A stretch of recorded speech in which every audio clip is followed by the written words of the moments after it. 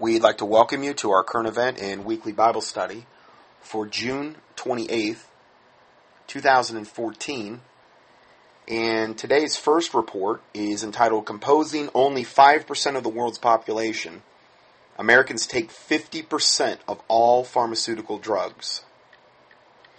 While Americans comprise only 5% of the world's population, we consume an incredible 50% of Big Pharma's drugs, as explained in Jeff Hayes' documentary film, Doctored, and there's a link to the film if you're interested there. Make no mistake, these drugs are meant to keep us imprisoned in poor health, not heal us. Again, you cannot drug your body into good health.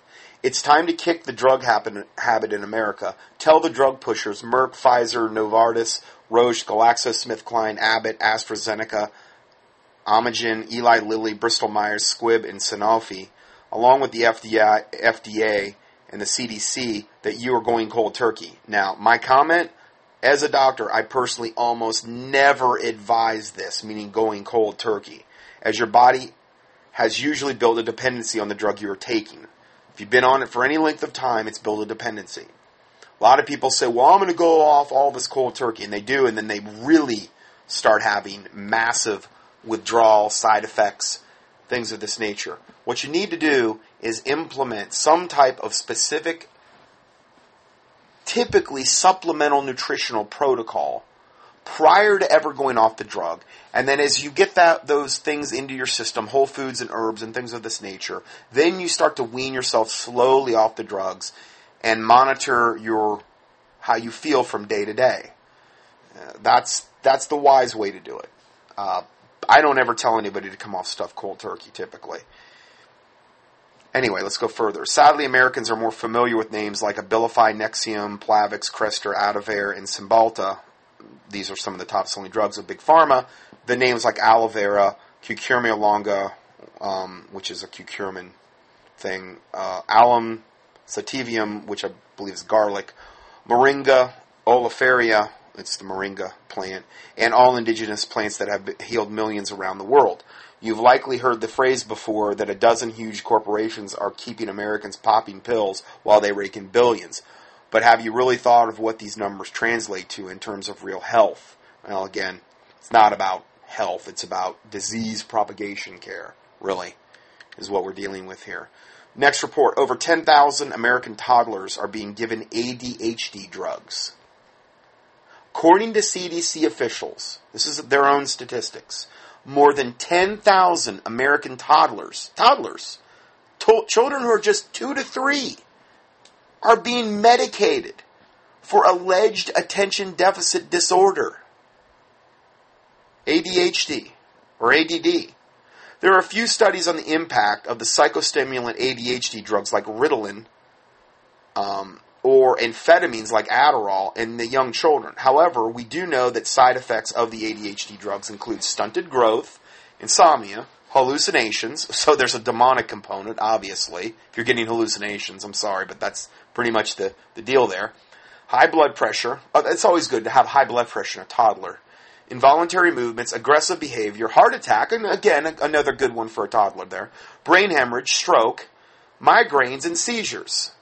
Emerging evidence also suggests that Ritalin can cause long-term damage to developing prefrontal cortexes. I wonder if that would have anything to do with dumbing us down and just defiling us at the earliest possible age, resulting in rigid behavior, difficulties with multitasking, or problems with short-term memory later in life. Again, Satan's always trying to defile the children at an earlier and earlier age, and this is a big way. I mean, you're giving drugs to a 2 or 3-year-old? These MDs that are doing this are nothing more than glorified drug pushers. That's all they are. This is criminal behavior.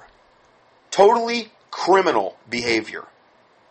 Emerging evidence also suggests that Ritalin can cause long-term damage to developing, we already talked about that, prefrontal cortexes.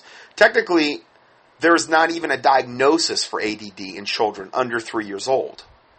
In part, this is because hyperactivity and impulsivity are developmentally appropriate for toddlers. I mean, you heard of the terrible twos? It's not like you're dealing with this Well, I'm a mature 2-year-old.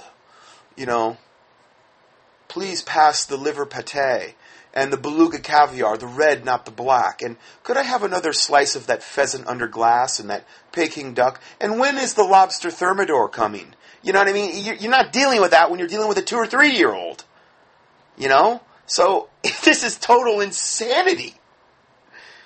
So they're just medicating kids just for being kids now at this point. And we need to all walk around like absolute mindless automatons that have been literally lobotomized by all of the meds being given. And that's exactly what they're trying to create. Pretty much, that type of society. That type of society will be very, very susceptible to whatever their handlers tell them to do. Oh, you want me to take the mark of the beast in my right hand or my forehead? No problem, Mr. Satan guy. You've gotten me this far. I'm going to trust you. I'm going to trust you all the way to hell, basically is why they're doing this. So another fact illuminated by the CDC study is toddlers on Medicaid, free or low-cost health care provided by the government for low-income families, are disproportionately more likely to be prescribed ADHD. Well, they really want to kill the poor off. And they really want to dumb them down, even more so. So the CDC analysis, which studied Medicaid recipients in Georgia and projected the data nationally, found that 1 in 225 toddlers on Medicaid are being medicated for ADHD. Let's see here. Let's go further. This means that at least 10,000 poor kids are being drugged for a medically non-existent behavior. By the way of comparison, only 4,000 toddlers covered by private insurance are being given ADHD meds. Research also found that effective non-pharmacological treatments, including providing a more structured environment for children were being ignored. Well, I guarantee you what's being ignored is doing any type of clinical nutritional supplementation, looking at their diet, this type of stuff, which is really the main thing. I mean, if the kid's walking around a sugar addict, he's full of candida, I mean, that by itself is going to give you ADHD technically. I mean, that age range, you're going to have that behavior pattern anyway. But like we talked about, a couple weeks ago with the psychiatry industry, everybody's a potential customer. Everybody. So now if we go back to the main report here, annual sales for one drug, Humira, was $9.3 billion. That puts Abbott, I guess Abbott's the one that makes it, squarely on top of the list as one of the most successful drug companies of all time. One drug, 1 year, $9.3 billion. This particular drug is meant to supposedly inhibit cancerous tumor growth, but there are dozens of natural remedies for the same purpose. Consider turmeric, papaya leaf, grapeseed extract, ginger, and a host of other inexpensive plants that can treat cancer. Here are 4 cancer-fighting foods, which cost about $3 per day. $3 per day per item. So there's a link there to this. Global cancer rates to skyrocket by 70% over the next 20 years as conventional medicine fails. So that's actually one of the things here. Now, what the cancer industry does not want you to know about chemotherapy and radiation. Radiation-induced secondary cancers have exploded in the last 2 decades due to the radiation treatment. So you get the radiation, well, a secondary cancer is going to happen because you got the radiation. And that's exploded over the last 2 decades, and just be prepared, it's going to happen. 90% of chemo patients die within 10 to 15 years after treatment, and the cause is never attributed to the treatment. Oh, how convenient. Well, chemotherapy for a long time was just literally diluted leftover mustard gas from World War II. I'm not making this stuff up.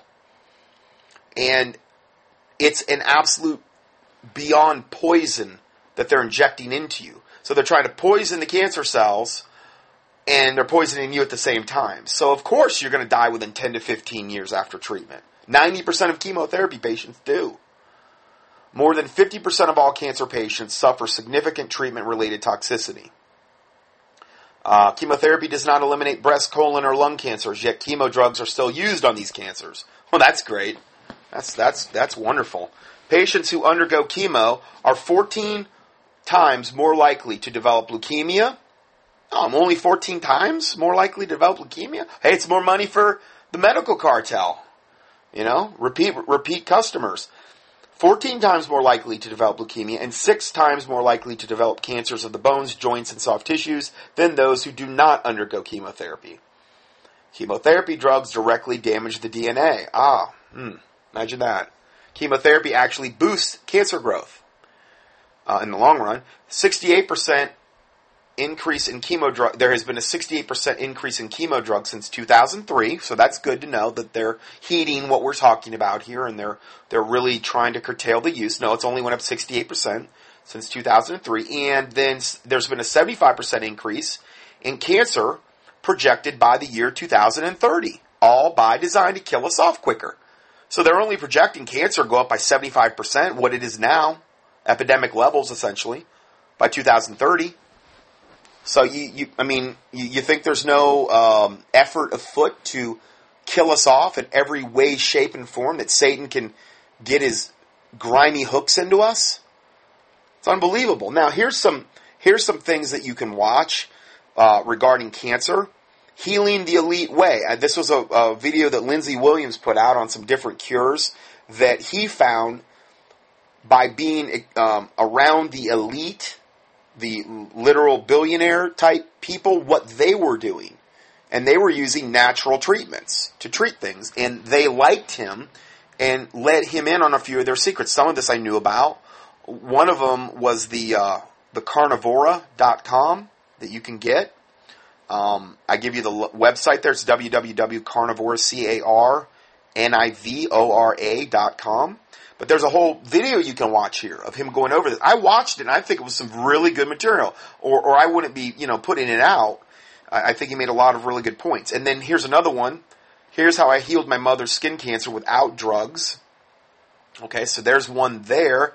If you go up to the internet and key in Indian herb and then cancer, I believe the website's like Lifeline, and they sell an Indian herb, and I think they sell a water too. I never really use the water, but I guarantee you that paste they sell will annihilate skin cancers. Okay? It works. I know it works. I never had to use it, but I know patients that have used it, and it works. The one thing about it, it's very aggressive, and it will light you up. This stuff, it goes aggressively after the cancer. That Indian herb salve. So it's not the most pleasant way, and I would do a lot of things to heal the skin afterwards so that there's not a lot of scarring. Vitamin E oil and aloe vera and various ways that you can accelerate healing of scars and things of this nature. Maybe even serrapeptase, the enzyme that helps break down scar tissue. Depends on how big the area you're treating. But that Indian herb stuff's unbelievable. Then here's another one. Thunder God Vine. Don't really like the name too much, but Thunder God Vine compound annihilates cancer in 40 days, researchers discover. There's another one. So here's another one.